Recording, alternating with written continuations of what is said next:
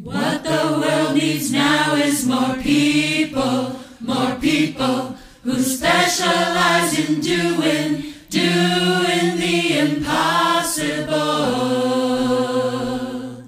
What the world needs now is more people who specialize in... Welcome to another special series of Holistic Resistance Radio. This is a special series we're going to have with Lisa Littlebird. And Lisa Littlebird is the director of the Wholehearted Choir. And it's a non-auditional choir that really is about sharing your voice and teaching you how to sing in community. It's a powerful, powerful community. And I actually met Lisa through a summit that she hosted in I think it was like Northern California. And it was really powerful because when we went as a song leader summit, it's very intimate. It's like 35 people. We were one of the few African heritage folks there. I think it was a total of 3 of us out of about 35 people. And this podcast and this series is going to just talk a little about that, all the echoes from that experience and what we learned around race, around connection, and around music. And so I hope you enjoy this special series from Holistic Resistance Radio with Lisa Littlebird. The first episode is with me and Lisa. Second one, Portia joins us on the last 2, second and third one. Enjoy. Love to hear your feedback and love to have you a part of this powerful opportunity to just get an intimate conversation around a gathering that I think could have gone a lot of ways, but I'm glad it went the way it did. Hope you enjoy this interview and this special series. Much love to you. Here's the episode. Honored to have you. Truthfully, I didn't know if this moment would come, but here we are, not because you didn't want to or I didn't want to, but it's always a miracle for us to be able to cross these boundaries and be in community. I want to welcome everyone that's listening, those that are part of the Holistic Resistance family. Such an honor to have you all, and those that are part of Lisa Littlebird's community that either met me through flight school or other little things that are spread to the internet. Just want to honor that it's good to know you. It's good to be with you in community. And I would love to start this podcast today, Holistic Resistance podcast, around just our introduction of who we are. And so maybe, Lisa, if you wouldn't mind starting, just sharing kind of a little bit about your story that feels applicable to this moment. I would love to hear that. And then I'll do the same if you're open to that. Sure. Thank you so much, Aaron. It's such a pleasure always to be in your company. And I'm so grateful to know you. What brought us to our meeting was the great world of song, as is responsible for so many of the best relationships in my life. I'm a song leader. I've devoted a great deal of the last decade and more of my life toward sharing song in community and harnessing the power of lifting voices together. We're in a clearly interesting time of pause in many ways around that because of COVID, but it's still a very vital and active community and network of people. And one of the primary passions that I've had inside of this activity is in bridging song leaders with one another. One of the ways that community singing has happened and voices have come together have been through events. Primarily major summertime events like the big Oregon Festival in past years every August, and the events are always so rich and so full, singing from sun up till way past sundown, day after day, and it's one of the only times that fellow song leaders have had an opportunity to get to know one another. But because all the song leaders are also leading and working, it's never very restful and it's always too fleeting feeling.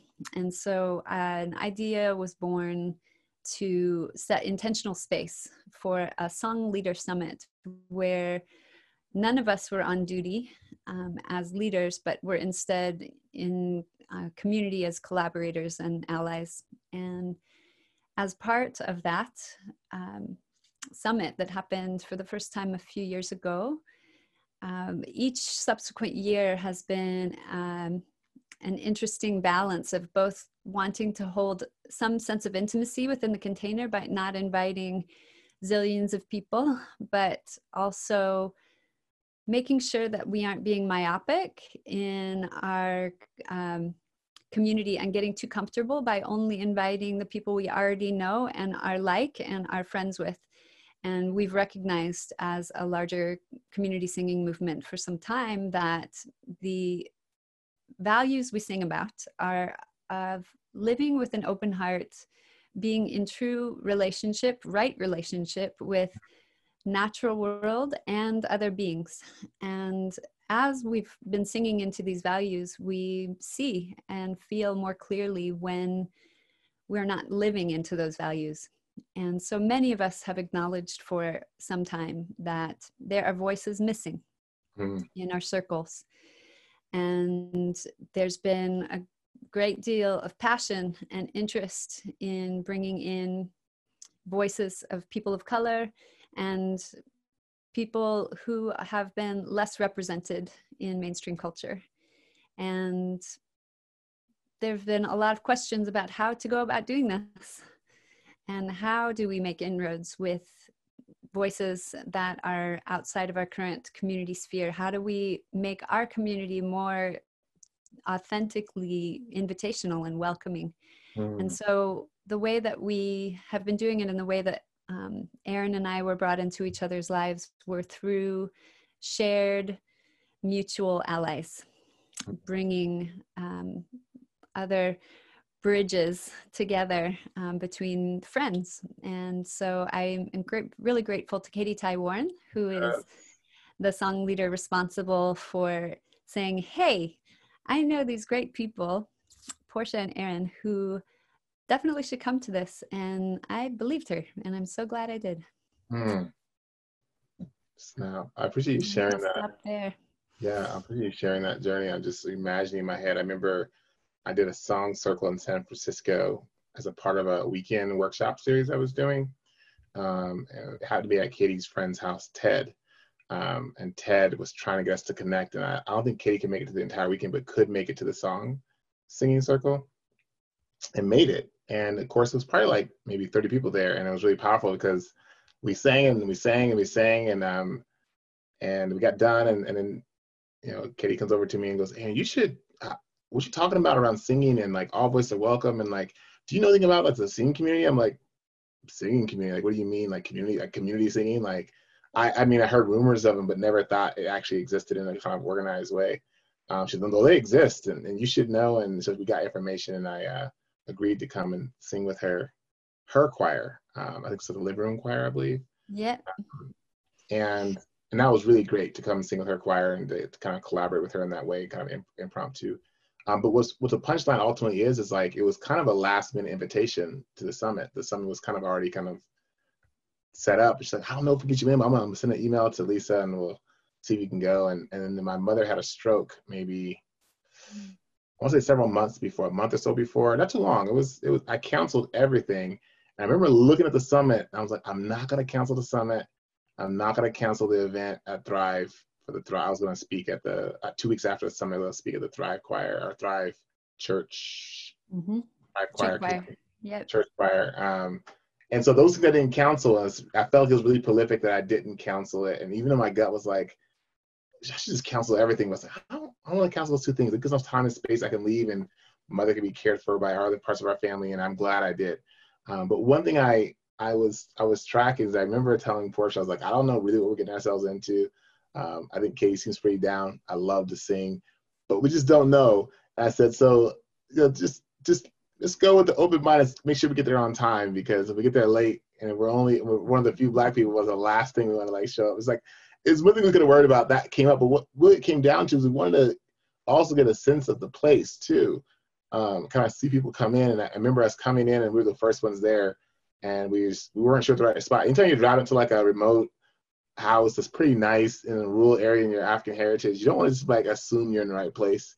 You want to hope you're in the right place. And then she was like, yeah, Song Summit, Lisa, we knew what you're talking about. We felt good. We parked the car and ended up playing basketball as people arrived. With the first people there. I think no one else was there before. So my point is that kind of coming in, it felt kind of miraculous. I was in a unique spot because my mom was recovering from her stroke, and I'm really close to my mother and care a lot about her well-being. So I was really, I think in hindsight, I was really raw in a lot of ways, like really cracked open emotionally in ways that I didn't like observe until maybe now in hindsight, if I really observed that. So I just want to name that one of the things that feels really powerful in the context of us reaching is I came as a singer or as a song leader to participate in the singing experience, and recognize there wasn't a lot of Black folks there, and that wasn't a surprise, but it was definitely something I was holding. And so I'll be curious to notice, and I don't even know if you even know the kind of first moment you recognized I was present and what your thoughts were, but I know you had just came off of a pretty intense, I'll say intense singing experience. You're going from kind of like me and one, not at that moment, but I do this often where I do one intense thing to the next intense thing. So you were coming off of an event coming into this one. And so I'm curious, I don't know all things you were holding that you want to even share here in this moment, but I'm curious about kind of your kind of coming in and then recognizing that you had, you know, at least 3 African heritage folks present in the summit, and then maybe kind of tell me the journey of like meeting me throughout the event that you were the leader of and you were the container holder of. I'd be curious what that was like for your end. Kind of, I don't remember you driving up, but I remember you being there. And oh, that's Lisa. And I don't know if we formally got acquainted or not, but I'm just curious of how you noticed the container you had built and how you're going to navigate it for the weekend as a facilitator and leader. What was it like for you? Yeah, thank you. Well, the first thing I want to acknowledge was a huge piece of learning. As you said, coming in from another event, many of us, but not all, from this event, we're coming right off of another event here and driving 2 hours to get there. And as the event organizer, generally my personal protocol is to be the first one on scene, to be the hostess, to set up the party, have on the welcoming apron, you know. And I was one of the last arrivals to my own organized event because I was taking care of a whole bunch of details and picking up supplies for folks. And so as I rolled in, the group, which is a group of leaders and really adept at self-organizing, some of which I'd encouraged, was already going. And there was a circle happening and I had ended up just like weaving in. And my energy was low and I was like, wow, in that moment, I already knew I won't ever do that again. I will make more space for this. But what I also felt immediately is we're already group dynamics at play. And I felt behind the ball. And so my immediate and first priority was to feel into the space and the people and how people were doing, and to read the room, if you will, for distress markers, if you will, some of which were plainly visible in others. And I would say my attention went to you immediately because of, well, we hadn't met yet, and you're being new into the community. I held an extra amount of desire to attend you and ensure that the group felt welcoming to you, but also recognizing that you were having a different experience than the rest of us because of the color of your skin. And that is evocative as a leader that is a white ally, because I get to confront all the ways that I want to do it right. And I want to really be the good one, you know, and get the words right and not to offend, and also really recognizing that getting all pretzeled up in my mind about those kind of right and wrong ways of doing things isn't of deep service and isn't the way to go. Like also really knowing that, but recognizing how much I don't know, and recognizing that in the leadership role, all of my unknowing would be really visible. And boy, it really was through the whole weekend. It's so good to be on this side of it. I mean, not that it was like hard for me, but it had moments of intensity. But I just appreciate, and I attend a lot of events, mostly led by white men. And I'm not saying this is all white men in the context of what I'm about to speak to, but there's a way in which in my observation of your leadership, I thought to myself, you adapted the weekend in some ways. You answered questions and expressed when you felt like you weren't sure what the answer was. And I feel like to myself, because I organize and lead events as well, and I can't put myself exactly in your shoes, but I was just one of the things you were navigating. You're navigating a bunch of different things that were outside of myself. Here we're talking about me, Black man, and my queer African heritage cousin. But you were holding a lot more than that. And I was somewhat aware of maybe some of the other things, but not the magnitude of all of it. At the same time, I saw this willingness to be humble, but yet focused. And this is how I'm reading you. So if it's not your experience, please correct me. But humble, but yet focused on trying to move the group forward and encourage them to engage with the hard parts of it, including yourself, like you participated in the learning. And for myself, I only laugh because I think back of like how one sentence, one phrase could have tilted us in a much different direction, maybe not as productive of where we ended up going, in my opinion. My curiosity, and not that you have to have this all clear here in this moment, but do you have a sense of what your strategy was when you arrived and you're weaving? You see this brother here, he's like 6 foot tall, 255 pounds, and not you knew those numbers by looking at me, but I'm a bigger person. I'm not a small person. So if I get angry, you start raging, it's like, oh, how many people will it take to kind of calm me down, right? So these are things that I don't know if you're tracking or not, but there's a way in which you're like, oh, this is not like, how do I track that? Am I curious, did you have a strategy like how you were going to engage or monitor or hold me even as a facilitator amongst the 30 other things you were navigating? Or I'm curious, did you have a kind of, oh, maybe I will at some point do X, Y, or Z to help track Aaron? Do you have any kind of strategy once you noticed what was happening on top of the list of things you were kind of checking off and trying to resolve? Yeah, thanks for asking, Aaron. One of maybe the biggest learning of that weekend through meeting you and having conversations as the weekend progressed was learning how much I wasn't tracking that. Mm. And your patient reflection of how awareness of one's positionality is so important for the safety and welcome of you. And it is something that in retrospect was quite lacking on my part. I definitely identify as a person who's generally quite trusting of life and it's unfolding. And so my intention coming into the weekend and space was really trusting of the organic connections, because they all were coming from known and already trusted people. Mm-hmm. I would say if you had come in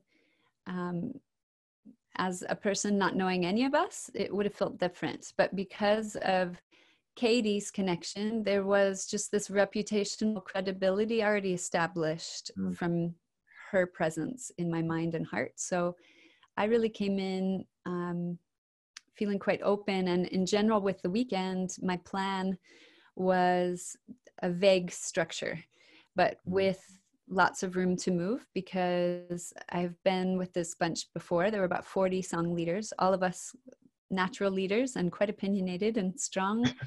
And this isn't the first rodeo of coming up against differing ideas about how to use our time. So I spoke as the leader and organizer of the event, some intended purpose to help us focus and harmonize with each other energetically through the weekend. But I also acknowledged that we would feel into what was naturally arising for people as the primary interests of conversation, and we would organize in that way. And it became very clear very soon into the weekend, within hours, that a primary conversation topic within our community was going to be diversity, equity, and justice in community singing circles, which made it really real, because it I realized it put you on the spot, in which case you may not want to be on the spot. And so I had to do some kind of quick assessment and meeting of you in a very brief way of kind of mutual assessment. You know, you're checking me out and I'm checking you out. And I felt really reassured so quickly with your presence, Aaron. I can say this now, but I'm not sure I could have named it then, that what I look for is, I think, two things in a person, and that is ability to self-regulate and modulate and be aware of their impact in all relationships, but especially within the group field, and be a general attitude that appears desirous of harmony. Mm-hmm. And I've really felt both of those from you. And I also felt just the wisdom and articulate capacity that you were demonstrating through the words you chose, the presence you held. Mm-hmm. And it was a bit of a leap of trust, but pretty quickly as a group, we decided to put a lot of our weekend in your hands, which I'm so grateful that you were generously willing to offer, and to do these mini workshops facilitated by you and Portia, to go deeper in these conversations. And it was very meaningful to me and to everybody that I talked to. Mm. I'm so glad it worked out that way. Yeah, that was. I guess we could somewhat. Are you open to talking about the swimming pool?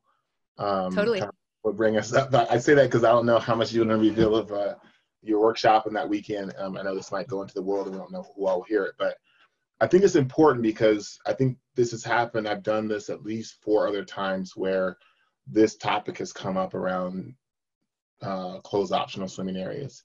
One of the things I'll back up a little bit. Yeah. Talk about putting the weekend in my hands, which is a very ambitious move. I didn't anticipate teaching a workshop that weekend, and it was an honor to do so. And what we came up with, I don't know, in 20 minutes or so, which is like little micro workshops so folks can go and either process what they worked on with us or go and rehearse and create songs like they were there to do in the weekend. And so they could kind of rotate small groups of, I think they're like groups of 12 or 10, maybe some groups were like 8. And so we had some intimate time with people. So the group never got so big that we couldn't really hear and hold the complexity as much, even though they're small, 30 minutes. It was really I've never done that model, and I would love to figure out a way to do that again, maybe it attached to a bigger weekend. But all that being said, the kind of, I don't know if it was the peak point by no means, but the point where I don't know if it was announced or somehow it was, hey, we have a swimming area where it's closed optional for anyone in the workshop to swim at.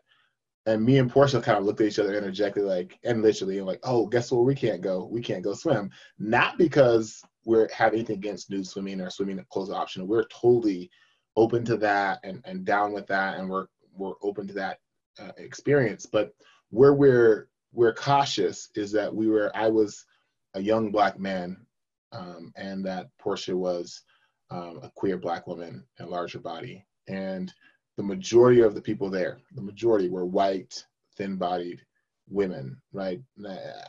There are some variations, but that would say the majority. And so for us, we were like, oh, I wouldn't want to get into the water or take off my clothes or be with someone without their clothes on if we don't have any clear noticing around the complexity around Black men, white bodies, and white women's bodies, and racism and where they are. And after doing the micro workshop with everybody, I think that was a good choice for us not to like start meeting each other nude in a pool. Again, we're in for that. So I went and checked in with you about, I'm using my own words in memory here, so you could help, correct me if you have a different memory of it. But I remember checking in with you. I said, I just want to know, like, what is your protocol for if I go swimming and I feel violated or someone says something or someone accuses me of something, who do I go to outside of another white woman to deal with that discrepancy? Because I didn't know if you had like a board already or some people on call that you could reach for that are, have not some people of color, some Black folks or some folks that can hold that complexity outside of the white controlled space. And so I asked you that question. If you don't mind maybe kind of responding or kind of give us a reflection of what not only what you said maybe, but what your experience was having me come to you and be like, I have a concern. It wasn't like your weekend was like roses at that point. You already been listening a lot. And I'm like, oh, guess one more thing for you to think about, Lisa. But I was concerned. I wanted to know that so that I could get ahead of, I call it getting ahead of the trauma here, but we can get ahead of it instead of me going out, I'm going to swim and I'm going to do this, and you have to deal with something else of like someone feeling violated, or me like, I didn't say that, I didn't do that, I was just, and then that's a whole different narrative I wanted to kind of support you in as a leader, actually. So I don't know if you remember that moment, what you could hold from that moment of me sitting down and say, hey, what is your protocol with Black men swimming in your pool, or in the pool with your other participants that don't know me at this point, and haven't really talked about race or protocol. I don't know how I framed it, but do you remember what your feeling was in the background, but also what your words were? I definitely remember the conversation very vividly, and I remember my first thought being, boy, I have a lot to learn. And that I had not considered that positionality, that I had assumed a position of ease and privilege based on the experiences that I've had in my life in California. I didn't have that prior to moving to California, but that the places and ways that I've moved in the world have been in environments where that is a normative thing. And that until that moment, I had not deeply considered what the implications were for you or for Portia. And since that time, I feel deeply committed to crafting a much more conscious plan for that in the future. And in the moment, I remember just feeling like it was the inroads to our friendship, really, because I felt really hopeful that A, you had the courage to bring it to me and not remain silent. But B, it didn't have the energy of, you suck, you're bad. It didn't have the energy of judgment. It had the spacious nature of what I now know you to be, a really patient but clear person, and like the kind of person I want to learn from. Wow, thank you for sharing that. It's probably the best. I'm not trying to put you on a pedestal here, but it really is. It's one of the best conversations I had around that topic. Usually when I go to leadership or whoever the organizing team is around, like, hey, there's nude optional area over here for all these white folks, and what's your protocol for Black folks? There's a lot of freeze that takes place, a lot of like defensiveness of like, everyone's welcome. We'll have a team monitor you as you swim and make sure no one says anything wrong. I'm like, don't you understand how stressful that is? To have like 4 white people staring at you as you swim, daring anyone else white to say something bad about your body or your Blackness or your race. Like, that's not integration. That's like, but I can understand how they're trying their best to like, Aaron, this is for you. And for you to be like, I'm hearing you, was a surprise in some level. In hindsight, it doesn't feel so much a surprise in the moment, not knowing your story, your cadence, or your how you handle tough situations. But I think this moment is important, and I share this not lightly. I share this really thoughtful to anyone that is, even in their home, integrating nude optional spaces and sex positive spaces. I am so for sex positive and clothes optional and thoughtful environments, but I think there's a way in which, when I typically bump into these environments, they're white controlled, well funded in that way, and there's no lens on tracking the history of specifically carnage. When you look at America's history and we see Black folks being hung, and particularly Black men being hung, they aren't being hung because they're stealing horses or they stole corn from a field. They're being hung, and they were oftentimes attacked because of they're being accused of raping white women. And that narrative from Birth of a Nation, that first one that came to America, it was set up as a Black male as a predator. So there's a big, obvious, in my opinion, history of Black bodies being put in predatorial roles around white women. And so if we're not clear about that in our nude creating space or sex positive space, I feel like we're missing a huge opportunity to really advocate and create a place that is accessible for folks of color. And so for us to have that conversation and not end with a shutdown or us leaving the workshop early felt like a massive interruption to even my reality and the times where I bring this up to people. I think I'm trying to spoil the party, or I'm too conservative and I'm hiding my conservative beliefs behind racism, and it's not. It's simply trying to make it actually more accessible and more thoughtful, not only for the African heritage folks that might be present, but also for the white folks. Because, I mean, these trauma stories are causing harm for both. But in that question, post that, I don't know how quickly after that pool conversation we decided to have a workshop series. But what was significant about, I think, that conversation is that we didn't give up on each other. We didn't give up on, and I don't do that lightly, because there's some people that I work with right now that we gave up. we connected, we tried to, we just like didn't talk for like 6 months, and I'm like, all right, let's try this again. They come back, and I was like, Aaron, we gave up. I gave up for a moment. We gave back. Some people have gave up. I haven't seen them since, for whatever reasons. And I respect both activities, but me and you didn't give up. And I guess the question I have, because you're a busy person, and I'm a busy person, and with this particular climate, this is before George Floyd's murder on national television, but it was still in the air in a very thick way. So I had a pretty rigorous schedule, but we didn't give up on each other after that summit. And not to go too far outside of the summit, but I'm curious, even in that moment and throughout that weekend, what made you, in my language, not give up on reaching for me and reaching for Portia and reaching for your friends and your community to try and bring us together in a meaningful way when it was not in the curriculum, was not in the particular plan?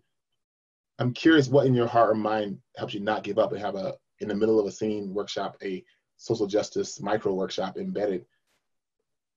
What helps you think that way? What brings you to that point of not giving up on that reach? Thank you so much, Aaron. I would say, and now it's my turn to try to not put you on a pedestal, but I feel like you are somebody that I was already looking for. That my heart has been reaching for voices of color who also hold those two characteristics that are values for me that I mentioned before: a capacity to self-track, hold awareness, and regulate, and one who's ultimately in the service of a greater harmony.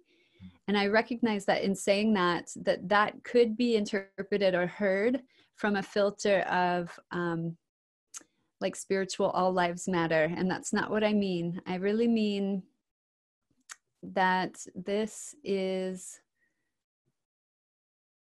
a deep conversation that the whole world is clearly aching for, but it will only work if both people have a bare degree of capacity and willingness to literally put aside their experience for a moment in order to hear the other.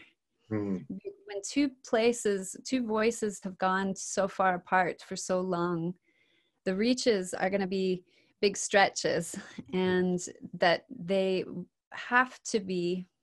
both parties have to be willing to hear things that are evocative without melting down or going into victim space or a freeze space or an aggressive space, because from that place there can't be conversation and hearing. So what I just felt and saw so beautifully, and have ever since, is that you deeply embody remarkable capacity for generosity, for empathy, for patience with my foibles, and for a willingness to stay in. So I really feel, as you were talking, I felt, wow, I really feel most of the credit goes to you. That it was a harder place for you to reach to. It was already a comfort zone for me in this community, because it's one that I led and created. So I feel ever deepening gratitude for our choice.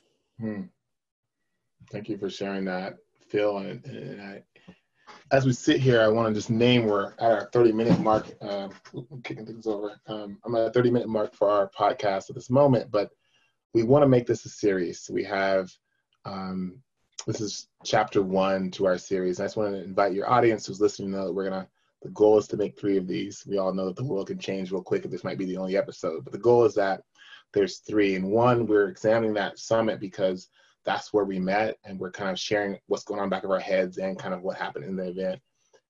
And the next one is like, what did we do after the summit? Not giving up wasn't just for that weekend, but not giving up was a choice to make weeks and months after the summit. And there's many echoes in which that summit activated for us in Holistic Resistance, but there's a way in which we didn't give up for each other and noticing that. And then the next podcast will be about that and what we discovered in that journey. And then the last podcast is kind of like, what are we doing now? What's next outside of this podcast? And what are we thinking around, not just around songs and music, but also around social justice integration, intentional integration, and the nuances that could fall in there, and how our positionalities have to be held and be noticed as we reach to get closer to each other, but also integrating our variety of our communities together. And so for me, I just want to not necessarily close, but pause this podcast here around a couple of concepts, not just if you're a leader and you maybe at some point in the future when it's safe, have an event that has a closed optional space to be cautious. It's not just that. It's really about doing that personal work, the personal examination, noticing your personality. And I say that so softly, but there's many things that go into understanding who you are. We have a kind of a series of questions that we use in Holistic Resistance to kind of flesh out. But in short, that personality is noticing your economics, your gender, your articulation, your education, the trauma stories you survived, and kind of putting those together to notice that impacts how we can show up or not show up for each other. And so taking that into account, I think is a valuable way for us to be thoughtfully in community, if I can use that as a background. And so I just want to appreciate you having this conversation. I know we could literally go for an hour and a half from now and not stop, but I would love to give you some space for any closing thoughts, feelings, or even questions for myself that you want to ask before we end this first chapter of our reach here on Holistic Resistance Radio with Lisa Little Bird, song leader, community activist, and ally. Thank you. I just have 2 things that just arose. And one is I just want to acknowledge Portia, because her presence was very potent and powerful for me there as well. And in one of the sharing exercises within the framework of the weekend, we got to kind of deeply share heart to heart with another person. And Portia was the one I was paired with. And I felt very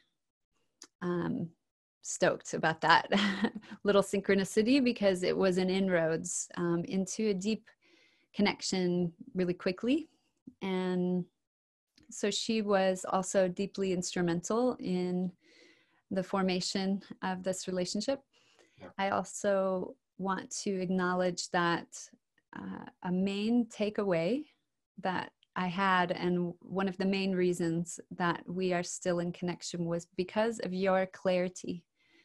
At the end of the weekend, you said to me your experience, you shared appreciations for the time together, but you made it really clear that it was a drop in the bucket that will be evaluated not based on its experience by itself, but by whether or not we do anything with it. You really articulated that straight up. And so it was not something that I could unconsciously make a decision about. I had to choose and say, well, I'm either going to let this relationship go because it would be easier or more comfortable to not confront the things that are evoked, or I'm going to choose, as you say, to put on my marathon shoes and go in and lean in. And I'm so glad that we've chosen the latter. I appreciate you acknowledging Portia, who was going to be here today with us on this podcast, and hopefully she'll be on the next 2. But she was, she's recovering from being sick, and she got a really fatigued day today. But thank you for bringing her in. Portia is a critical role in Holistic Resistance on multiple levels. She's my co-founder, but also there's a lens and experience that she brings that so much influences the integration process and the emotional labor. I think I spoke to this already a little bit, but the emotional labor it takes, even when having a good time. And I had a good time in that summit, that African heritage folks and other folks of marginalized identities will have to burn, carry. And for me, that's something that I so appreciate with Portia, is how much we're able to have so much more capacity with each other. So not only is she a critical voice that's missing in this particular conversation in this moment, but she was a critical support for myself as I took on that weekend and built these new connections with you all. So yeah, thank you for that. And I just also appreciate you circling back to what we do with this. You know, I don't know how many times people go to great workshops and go, man, that was a great book, and they just kind of sit it down and not actually do any action to what the book was inviting them to do. It was like they turned it off and they went on with their life. And I appreciate naming the difference of like, that was a powerful weekend. Now, what do we do with it? What do we do with that new learning, that new ask, that new reach for our community? So that's really important. I actually want to invite that into the individuals that were witnessing this call and may listen to other podcasts or other parts of these, the series, is what are you going to do with this idea? What are you going to do with this wisdom? And I think the podcast that'll probably be sitting next to this one on my channel is the question that we did a podcast on is, what is your ideal African heritage person? We kind of break down what that is. It's kind of it feels unfair, but I think that podcast does kind of clarify. And I think that's something that, especially if you're an organizer, if you're a leader, but I think everyone needs to answer that question on how they've been conditioned, how they might have been told this is the ideal person of color that I want to be with. And if they don't fit that narrative, I might back away slowly, or I might not even try to engage, or I might have an opinion. I might not donate to their organization because they're not my ideal Black person. And so there's a lot there. But there's something I want to just put into the air of, let's notice that. What are we going to do with the thinking, the witnessing of your story, a little snippet of what you navigate as a leader? What are we going to do with that? Are we going to just turn it off and go on with our day, or are we going to start examining our own hearts? So that sounds like a great thing to know. Thank you for putting that seed there. So we're going to end our podcast here. We want to send love to everyone that took the time to be with us for the last 40 minutes or so. And we're honored to do this series, and we hope that as we go through this, that we have an opportunity to really answer some of the questions that were given to us when we were part of your flight school. So I'm excited about that podcast to get more into answering some of the questions that were proposed that were given to us. So we'll pause here, and we'll talk to y'all in the next version of this podcast. What the world needs now is more people who specialize in doing the impossible. What the world needs now is more people who specialize in doing the impossible. What the world needs now is more people who specialize in doing the impossible. What the world needs now is more people who specialize in doing the impossible.